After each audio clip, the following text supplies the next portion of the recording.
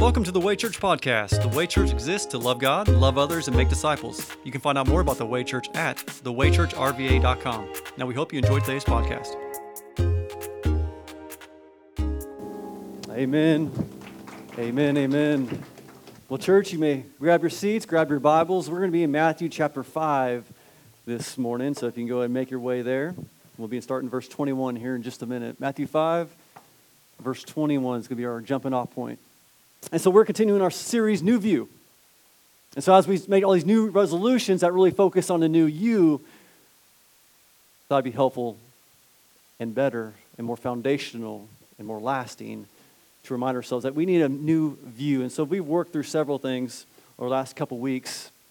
And if you remember last week, which I know you do because you guys take notes and you meditated on all week and figure out how you apply these things, and I know you do, so you remember last week, sermon title was purpose. And the reason I don't question you because I don't want to get my feelings hurt when you don't remember, right? Purpose, meaning God created you on purpose for a purpose. And we looked at Psalm 139, 13 and 14. The psalmist says, "For it is you who created my inward parts, you knit me together in my mother's womb. I will praise you because I've been remarkably and wondrously made." And so as we looked last week, it was really focused on us and how perfect God has created each and every one of us. Today, we're going to shift the focus, and if you're taking notes, which I know you all are, so I'm so thankful for that, you can title this sermon, People. People. So if you're tracking so far, we start off with week 1, power, and then prayer, and then purpose, now people. So we'll wrap this series up next week with another P word. I'll let you guess what that may be. But today we're talking about people.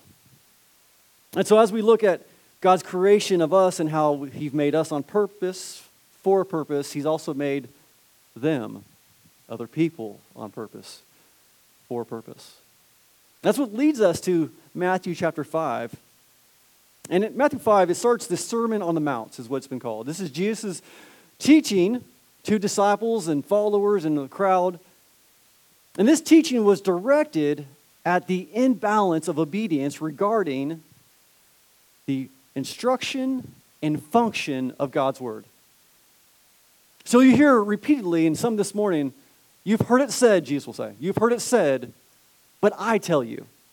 You've heard it said regarding God's law, God's Word, but I tell you. That means something was missing. We've missed something that He's clarifying. Which leads us to verse 21. Jesus says, "You've heard it, that it was said to our ancestors, 'Do not murder,'" quoting Exodus 20. "And whoever murders will be subject to judgment." And what I want us to ask is, why are we not to murder?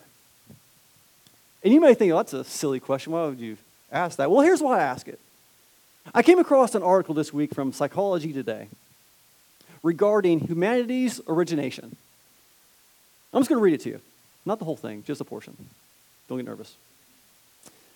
It says, "The universe was cold, mechanistic, and devoid of any goals and purposes. The Big Bang produced a hodgepodge of wildly moving particles from which atoms were formed, all pulled and pushed along by 4 fundamental forces of nature: gravity, electromagnetism, the weak force, the strong force. The atoms had no intentions. They were not trying to do something. The atoms, stars, and galaxies were just playing out the cosmic dance of nature governed by blind natural forces." It goes on to say, "From the modern scientific worldview, there is no externally imposed purpose for human life, or any other life for that matter. At one level of description, our movements and whatever happens in our brains are governed by the physical laws as much as anything else happening in the universe." It goes on to cite Thomas Huxley, as he observed in 1874, says, "Although we might feel our actions are volitional and emanating from our own will, such volitions do not enter into the chain of causation, as doing that would break the laws of physics." So, if you're not tracking, let me summarize. People are accidents with no purpose, operating under a false sense of free will as we're just a tiny element of the larger cosmic dance that's randomly happening without direction. This is important because this is the dominant belief system in our society. Number one. And maybe more importantly, parents, this is what's being taught in the school systems. Now, I'm not saying that everybody should homeschool and rush to all these Christian schools. That's not what I'm saying. I'm saying you are required and commanded to teach your children. We'll get back to that in a minute. That's your responsibility. But we have to ask the question, when we have this in mind, why are we not to murder? When there's no purpose, there's no value in life, then what does it matter? If everything's blind and random, well, God's word actually reveals something very specific about humans, people, that they're priceless. Being matchless, incomparable, unequaled, unparalleled, of unrivaled value. In God's sight, people are priceless. So let's do this. To help us understand this people are priceless point that we're trying to get at. Many of you know Pablo Picasso. I know, not maybe personally, but you know of him, right? Pablo Picasso, maybe one of the greatest artists in the 20th century. So he has this painting that was sold in New York. Can you show that painting? Just about a year and a half ago. This painting was sold for $103 million. And I'm asking, why? I'm not an artist. I don't really enjoy art. But I've seen some of my kids' art. My 3-year-old can do better. I'm just saying. I don't want your emails, those who are in art. It's just me. But so why is this painting so valuable? To me, you couldn't pay me to put this on my wall. The value, the painting's worth, is not rooted in the quality of the painting necessarily. It's rooted in the painter, the artist. This is valuable because of who painted it. So when we go back to the pricelessness of people, it's the same concept. Genesis 1, verse 27 tells us that God created man in his own image. This is called the Imago Dei, the image of God. He created them in the image of God. He created them male and female. We are image bearers. And what we see in the Bible is that all people were created on purpose, for a purpose, meaning there is no accidents with God. That's important. So if murdering is taking life, we have to ask the question, when and what is life? And let me be clear. The conversation about when life ends or begins is not political. It is 100% biblical. I'm just going to go through a few verses. I'm not going to explain them. I just want you to read them and hear them. Because it clarifies what life is. And we've already seen it a couple times last week and this morning. Psalm 139, verse 13 and 14.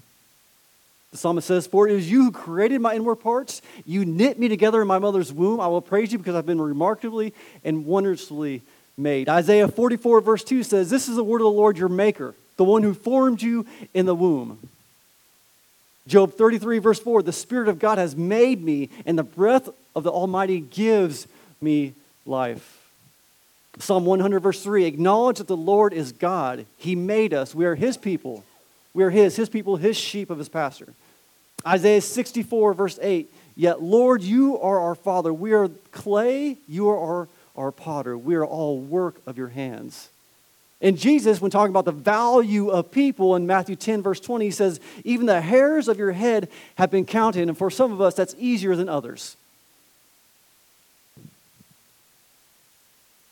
So as God's people, we're called to care for all people from conception. And let me do one more thing for us, because this is where the argument revolves.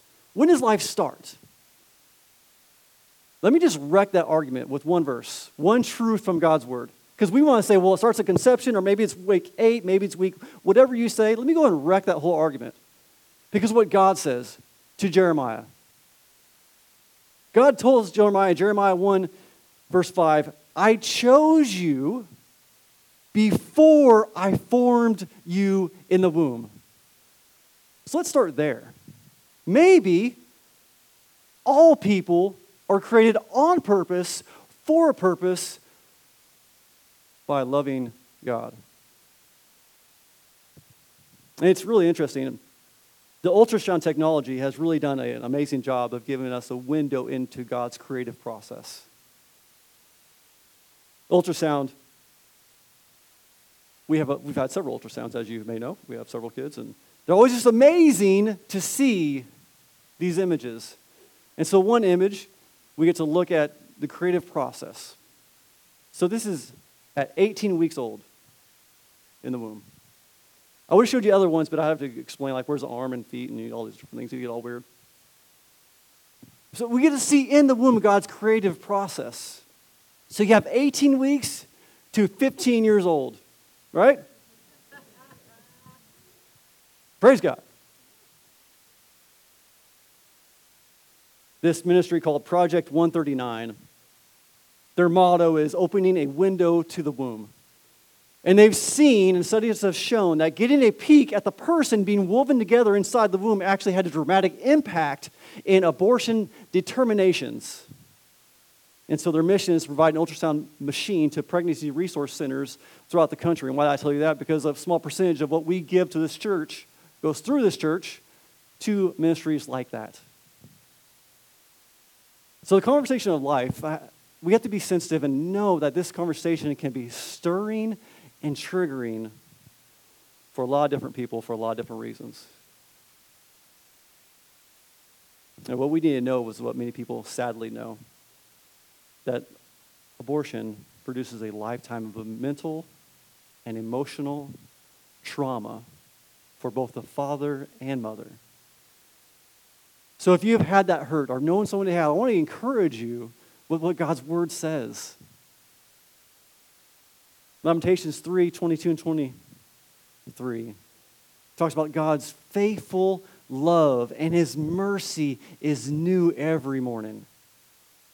2 Corinthians 12:9 says, my grace is sufficient for you, which leads to Hebrews 4:16. Therefore, let us approach the throne of grace with boldness so that we receive mercy and find grace to help us in our time of need. In other words, healing starts at the foot of the cross. Healing starts with Jesus. And so if you find yourself hurting for various reasons, your healing starts with Jesus alone. Because of what Jesus did for you, your past no longer defines you. Whatever your past looks like, it no longer defines you. Your identity is not what you've done, it's not what you've been, or it's not what you've been through. Your identity is not what people said to you or done to you. Now, I love this. As you look throughout Scripture, we see that God is in the demolition and construction business. He's not redoing, he's renewing. I mean, he tears down something and builds something completely new. 2 Corinthians 5:17 says, therefore, if anyone is in Christ, he is a new creation, brand new. And in case that's not clear enough, he goes on to say, the old has passed away, and see, the new has come. There's hope and there's healing at the foot of the cross, and it starts with Jesus. So going back to why does God command people not to murder people? It's not because you're some kind of cosmic, random accident. But you've been caringly created by God as a loving Father, making all people priceless in His sight. So understand this, how people are priceless impacts how we treat all people from the womb to the workplace, on the way to the workplace, at Walmart, after your wedding. It impacts how we treat all people when we see people are priceless. Everyone. And so as we come to texts like this, we'll be tempted to be like, well, I'm doing pretty good then. Like I haven't physically murdered anyone, so that's a win. Well, in other words, Jesus will continue and say, but wait, there's more. Jesus further explains that the value of people goes beyond just not physically murdering people. He says it's deeper than that. Jesus is going to connect how your heart and your mind moves both your hands and your mouth. to bring killing or healing, which leads us to verse 22. So he says, you've heard it said, do not murder, but he said, but I tell you in verse 22, everyone who is angry with his brother or sister will be subject to judgment. Whoever insults his brother or sister will be subject to the court. Whoever says, you fool, will be subject to hellfire. So let me just ask you this. You see the word angry there. Do you know what that means in Greek? I mean, it's written in Greek, so it's helpful, bring some awareness and deeper meaning to the word. You know what that means in Greek, angry? It means angry. I mean, we try to really get real cute with words sometimes. It means angry. I'm not going to massage it, try to make you feel better. So have you ever been angry? I'm raising my hand because I've been angry. Probably at some point this morning. No. So let me ask you why. Because this is important. Why do we get angry? And I actually have an answer. And it's not because I'm so wise and intelligent. It actually comes out of God's word. And if you've been around this church for any amount of time, you've heard this mentioned probably several times. I encourage you to write it down. Why do we get angry? James 4 tells us by way of question and then tells us. Verse 1 and 2. He says, what is the source of wars and fights among you? Don't they come from your passions that wage war inside of you? You desire and do not have. You murder and covet and cannot obtain. You fight and wage war. Why do we get mad? Because we don't get what we want. I've said it before, we're all functioning 3-year-olds at some level. If we're honest, we get mad because we don't get what we want. So I'm looking at this verse and I wonder how many of our relationships look like this. Fighting and waging war within your family members. How about your friends or neighbors? Within the church? How about your boyfriend and girlfriend? And if so, get out. Not out of the church. Get out of that relationship. If you're already fighting and waging war and you're not even married yet, husbands, do not amen that. Okay? Just get out. Marrieds, husbands and wives, stay in. Stop fighting with and start fighting for. But we see the gravity of Jesus' words. He talks about anger, but then he talks about the words we use. The gravity of Jesus' words says you're weaponizing, even your words are murderous. He talks about the insult of you fool, meaning good for nothing. That's what that means. Good for nothing. So, for example, let's just say you made a clay pot. And you worked hard with this clay pot. And I come along and said, that is terrible. That is good for nothing. That's a piece of garbage. Would you be insulted? Why? I'm not talking about you. I'm talking about your pot.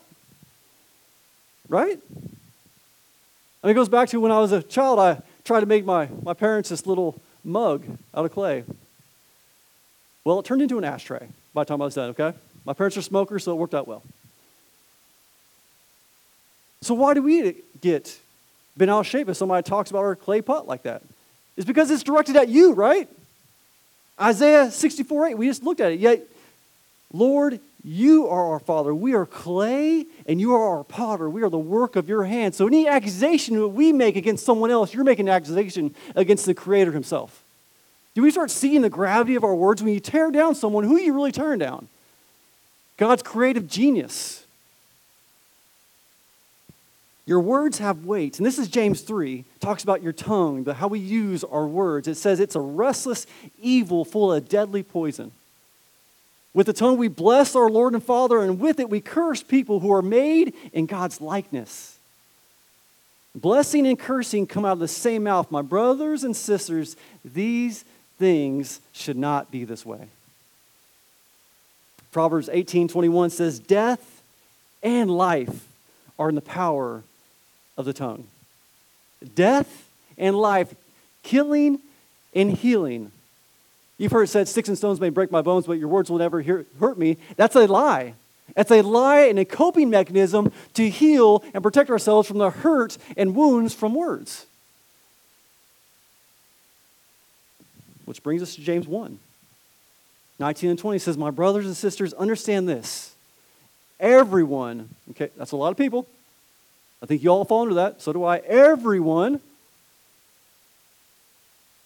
should be quick to listen, slow to speak, and slow to anger. For human anger does not accomplish God's righteousness. But the negative of that is what we do. We are slow to listen, quick to speak, leads to quick anger, which accomplishes wreckage within our relationships. So our words have weight. Anger has consequences. But when we see this, we have to know there's two sides of every coin of God's commands. Here's what I mean. One side, we say a do not do. We see that. Do not do. But the other side, be looking for a do to do, right? I was going to say do, but that would come off all wrong. That's why I didn't say it. You didn't hear it. So we see a do not murder people with your mind or your mouth, your heart or your hands. But then what are we to do? We're to love people by word and deed. I'm going to go through a long portion of the text, but I think it's crucial for us to understand as we start looking at loving people. So do not murder, but to love people. Colossians 3, 12 through 17 says this. Therefore, as God's chosen ones, holy and dearly loved, put on, that means do, put on compassion, kindness, humility, gentleness, and patience, bearing with one another and forgiving one another if anyone has a grievance against another. Just as the Lord has forgiven you, so you are also to forgive others. Above all, put on love, which is the perfect bond of unity. Do you hear that? Put on love.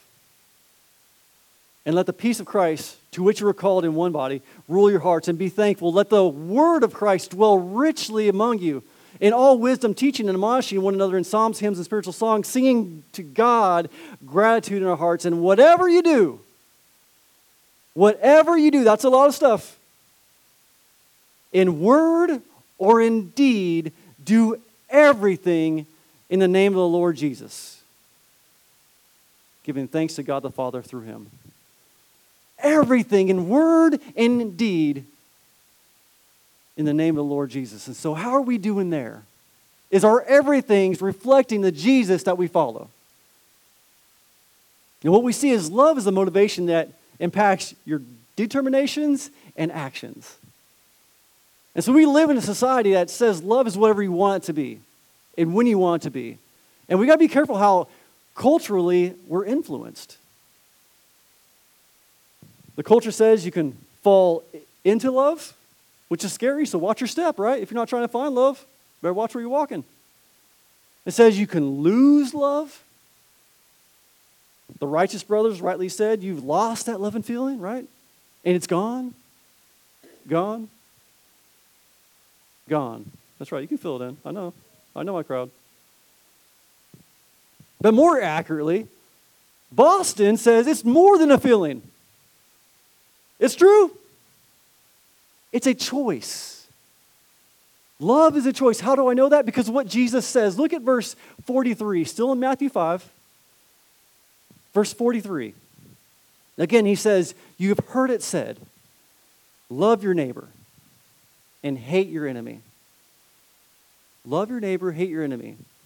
This is funny because in Luke 10, the lawyer comes up to Jesus and he asks, what must I do to inherit eternal life? And Jesus says, well, what's written in the law? What do you see? Or how do you read it? And this lawyer answers, well, love the Lord your God with all your heart, with all your soul, with all your strength, and with all your mind, and love your neighbor as yourself. Which Jesus says, you've answered correctly. Do this and you'll live. But it's interesting because then the lawyer says, wanting to justify himself, he asks, and who is my neighbor? And this is not what we do. Like, okay, who am I really supposed to love? And Jesus goes on to clarify. You can read for yourself in Luke 10. Basically, everyone is your neighbor, even the people that you don't like the most. But he said, who's my neighbor? Who do I have to love and who maybe not so much? And who can I ignore? And Jesus doesn't give that leeway. I mean, we justify it because people are hard to love, especially people that don't love you. It's hard to love them back. People are hard to love when you don't like them, right? Then verse 44, he goes on and says, but I tell you, love your enemies and pray for those who persecute you. And this is how I know that love is a choice. Because when you loving your enemies doesn't give that fluttery, loving feeling inside you, right? Like no one's excited to love the people that are hating you or actively against you and doing everything to destroy your life. You don't want to love those people. We in our own passions and desires want revenge and vengeance. Justice on our own terms. I think it's why we love certain movies and certain things so much. I go back to, Taken, right? I don't know if I recommend watching it, but I've seen it. Taken. And Liam Neeson, like the man's man. And there's this scene where his daughter's been traveling abroad, been taken, and he's on the phone with the kidnapper. And has this conversation, and this conversation is stirring for a lot of people. Liam says, I don't know who you are, right? You remember this. I don't know what you want. If you're looking for a ransom, I can tell you I don't have money, but what I do have is a very particular set of skills. Skills I've acquired over a long career. Skills that make me a nightmare for people like you. And the man inside me like, yeah, get him. He says, if you let my daughter go now, that'll be the end of it. I will not look for you. I will not pursue you. But if you don't, I will look for you. I will find you. And in Liam Neeson's voice, I will kill you. And when we see that, we're like, yes, because this guy deserves to die, right? Take my daughter, I will kill someone. But is that what God's word says? Like, think about how emotionally we're stimulated in our own desires for vengeance and revenge and justice on our own terms. So how we treat people, we're more influenced by the culture than maybe we may think, and less by God's word. I mean, think about this. If we're honest, I think we can be honest here, church. If we're honest, aren't you thankful that God doesn't treat you like you treat others? Listen, y'all are some good folks. I know. I know you when I said it, you guys are great. But not all the time. Are you thankful that God doesn't treat you like you treat others? Now what we see is God's love is always demonstrated through action.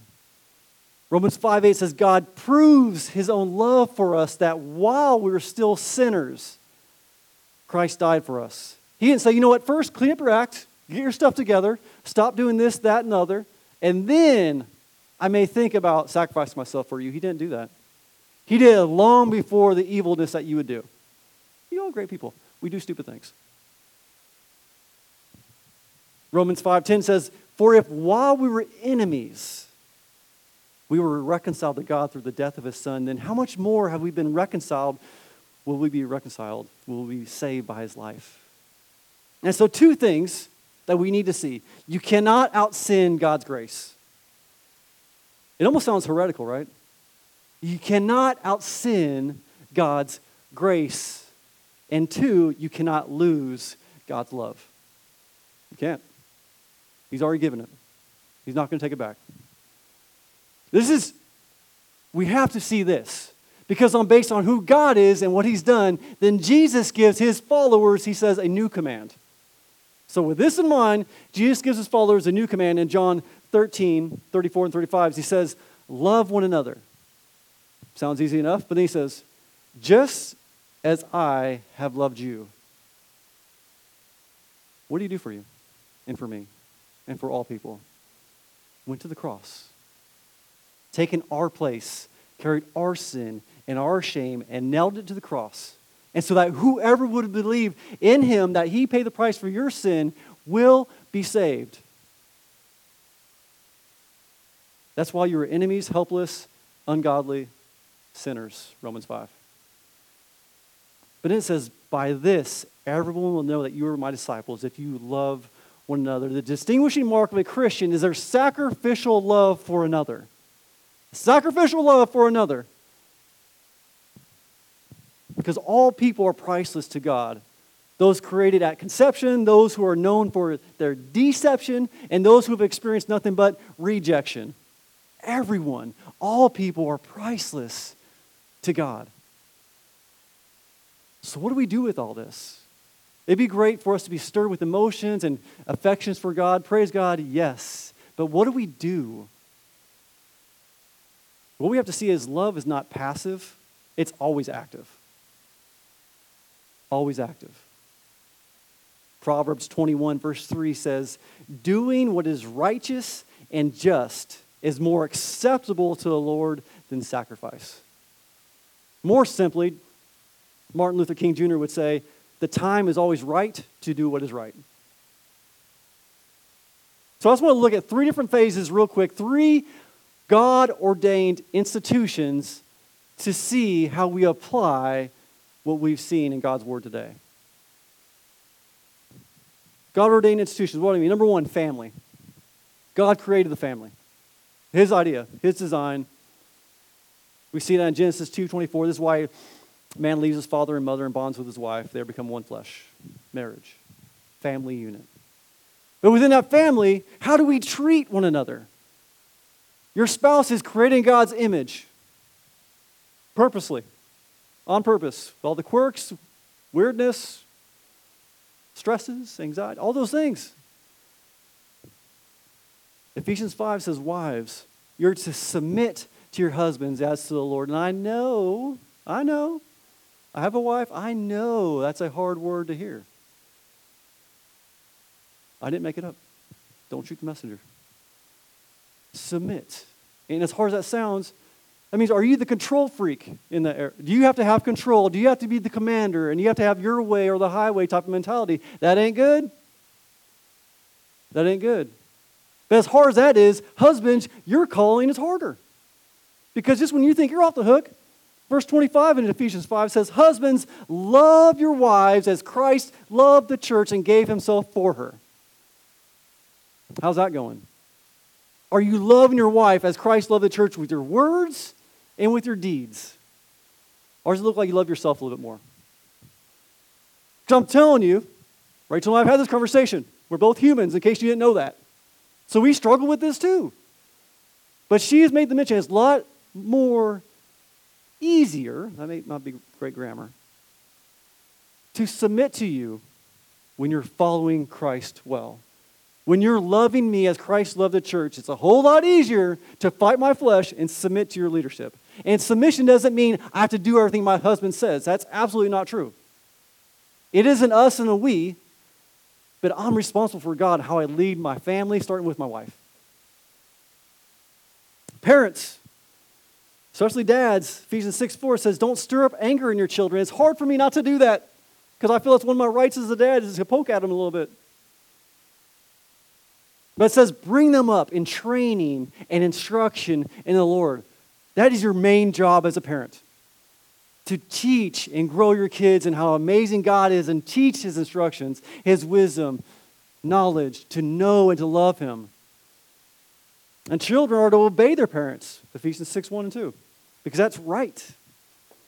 It says, honor your father and mother, which is the first command with a promise. And so you see, as a family unit, as God structured it, if we operated in these ways, it would change our culture, our neighborhood, our societies, our country, dare I say, to the ends of the earth. If we obeyed actually what God said, like He knew what He was doing when He originated the family unit. So we have the family. Number 2, the church. This is individually and organizationally. It's me and we. James 1, it says a lot of things to the church, but James 1, verse 27 says, pure and undefiled religion before God the Father is this: to look after orphans and widows in their distress and to keep one unstained from the world. And you see that refrain over and over in Scripture. Old Testament, New Testament, orphans and widows, also known as the most vulnerable. As Christians, we're not to fight against people, but fight for people. People in the womb and outside the womb. That's why we are looking to partner better. We have partnered in some ways with various ministries and agencies in our area. And this is important because us as a church and you individually have these opportunities to partner in ways that matter. We have the Richmond Pregnancy Resource Center who's doing great work, and we've looked for ways to partner with them, and we still do, but they're looking for individuals also. So what are we doing? Let me give you this. We have been partnering, we'll continue to enhance and hone our partnership with the Henrico foster care system. Right now in Virginia, there are over 5,000 kids in the foster care system, about 50% of which are teenagers. Over 1,500 kids in the foster care, of that 5,000, have the goal of adoption. And more than 600 children are currently waiting to be adopted. And on top of that, out of all the states, Virginia ranks 50th in permanency, which means more kids exit the foster care system at the age of 18 without a family than any other state. It's the church's job to care for the most vulnerable. The Fix Ministry is another ministry that we're looking to partner with. The Fix Ministry is a great ministry to help those who are just getting their teeth kicked in by addiction. Because there's a huge need in our church and outside of our church for help. And so we're partnering with agencies like the Fix Ministry to care for people. But on top of all that, and as we prayerfully consider how you can be a part of seeing needs met in our community and beyond, the biggest need in Virginia over all this is lostness. That's where it all starts. It's lostness. And so what are we doing there? There's about estimated, you know how statistics go, 7 million people without Jesus. How do you determine that? I have no idea. Let's say it's true. Let's say if we can impact just 1%, that's in Virginia, that would be 70,000 people. What do we have to do to reach 70,000 people? Just play a game.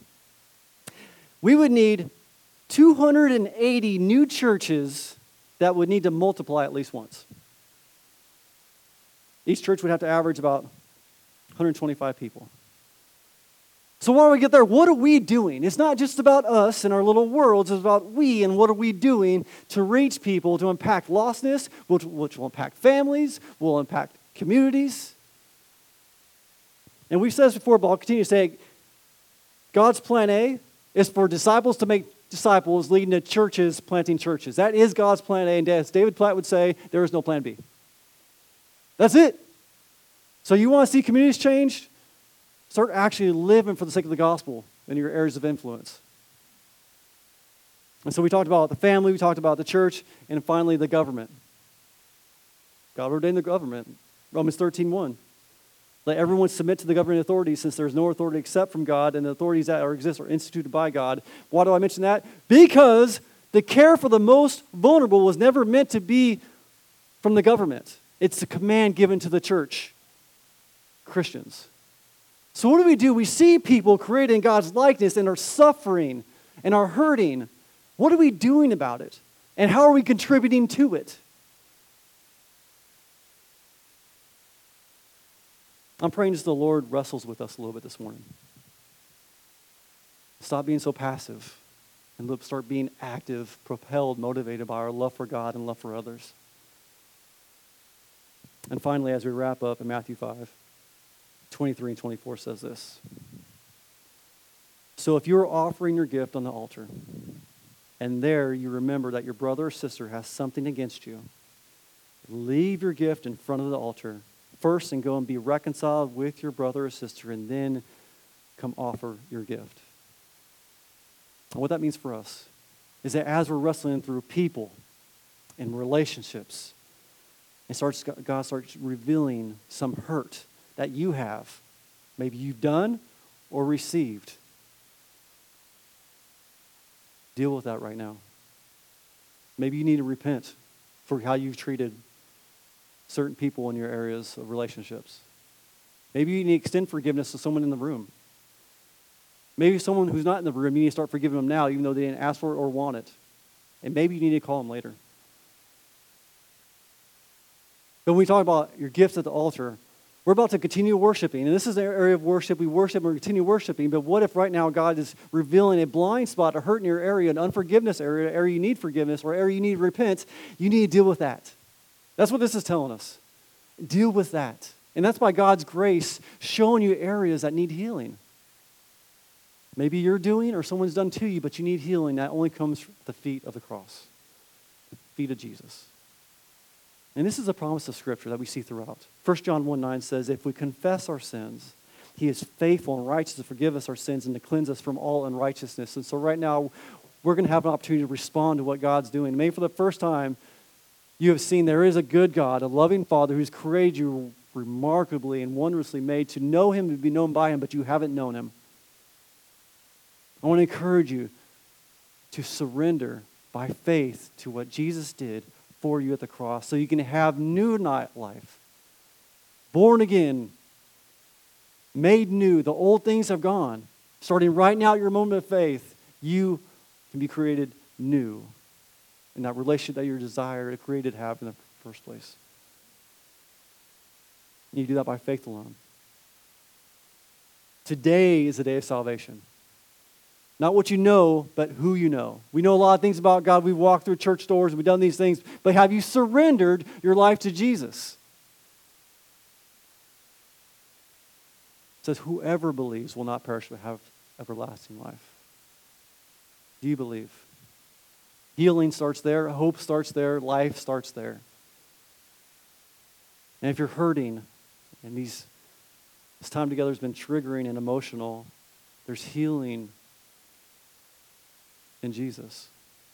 I'm asking Him just to do a work in us this morning. The Holy Spirit just to pour us and heal us, to work in us and through us. And finally, if there is a relationship issue that you have, first is with the Lord, resolve that. But secondly, if it's with someone else, spend time right now dealing with that. Maybe if it's someone in the room, you need us to go and pray together. Maybe you owe an apology.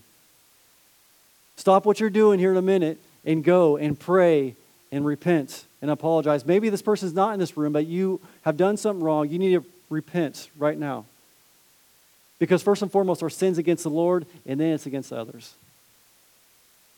But then after we leave here, you need to pursue resolving that. But maybe you've been hurt by someone, and there's no way you can contact them. Maybe you're not ready for that. Your healing still starts right now. I'm just asking God to heal wounds that only He can. There's nothing that we can say, we can do. Only Jesus is the one that heals, and He's still in the healing business. So we're going to respond. I'm going to ask the band to come up. And we're going to sing one last worship song. But before they do, we're going to pray together. And during that time of prayer, I'm going to ask the Lord just to continue to show us and reveal to us and refresh us in the ways only He can. And I'm going to encourage you to respond to what God's doing right here in this moment, in this place. And then we're going to sing. And as we sing, maybe your response is you stand and sing because God is worthy and He's amazing and He's loving, gracious and merciful. Or maybe you need to still sit and pray. Maybe you need to fall on your knees in repentance right where you are. Maybe you need to grab someone around you and just pray. We'll have a prayer team over here. We'd love to pray with you, pray for you. You're not alone, nor were you meant to be in this Christian journey. But don't leave this place without responding to what the Holy Spirit is prompting in your life. So I'm going to pray for us, and then we'll continue worshiping. And you worship in the way that the Lord is prompting you to. Let's pray. Father, I thank you for bringing us here this morning. Lord, I thank you for the reminder of how remarkable your creation is. Father, I pray you give hope and healing in only ways that you can by your Spirit in this place this morning, Father. Heal the wounds. Heal the hopelessness. I pray you continue to strengthen and form families around yourself. Restore hurt relationships, brokenness. And I pray that as we look to you, reveal if there's any sin blind spots in our lives, areas that we've been cutting with our words, in our actions. Father, help us and bring us to a heart of humility to pursue restoring the relationships, starting with you. Lord, lead us in a time of response. And then wash over us your peace and your presence and your comfort and your amazing love that you have for us, knowing that our past doesn't define us, and today is a new day. Your mercies and your faithful love are new every morning. They're everlasting, Father, and you are good. So I pray you just wash refreshment and peace with your presence in the only way that you can. Father, bring healing and hope. We thank you, Father, and we pray this in the name of Jesus. Thank you for listening to the Way Church podcast. If you would like prayer, or if you'd like to talk to someone about a personal relationship with Jesus, please contact us through our website at thewaychurchrva.com.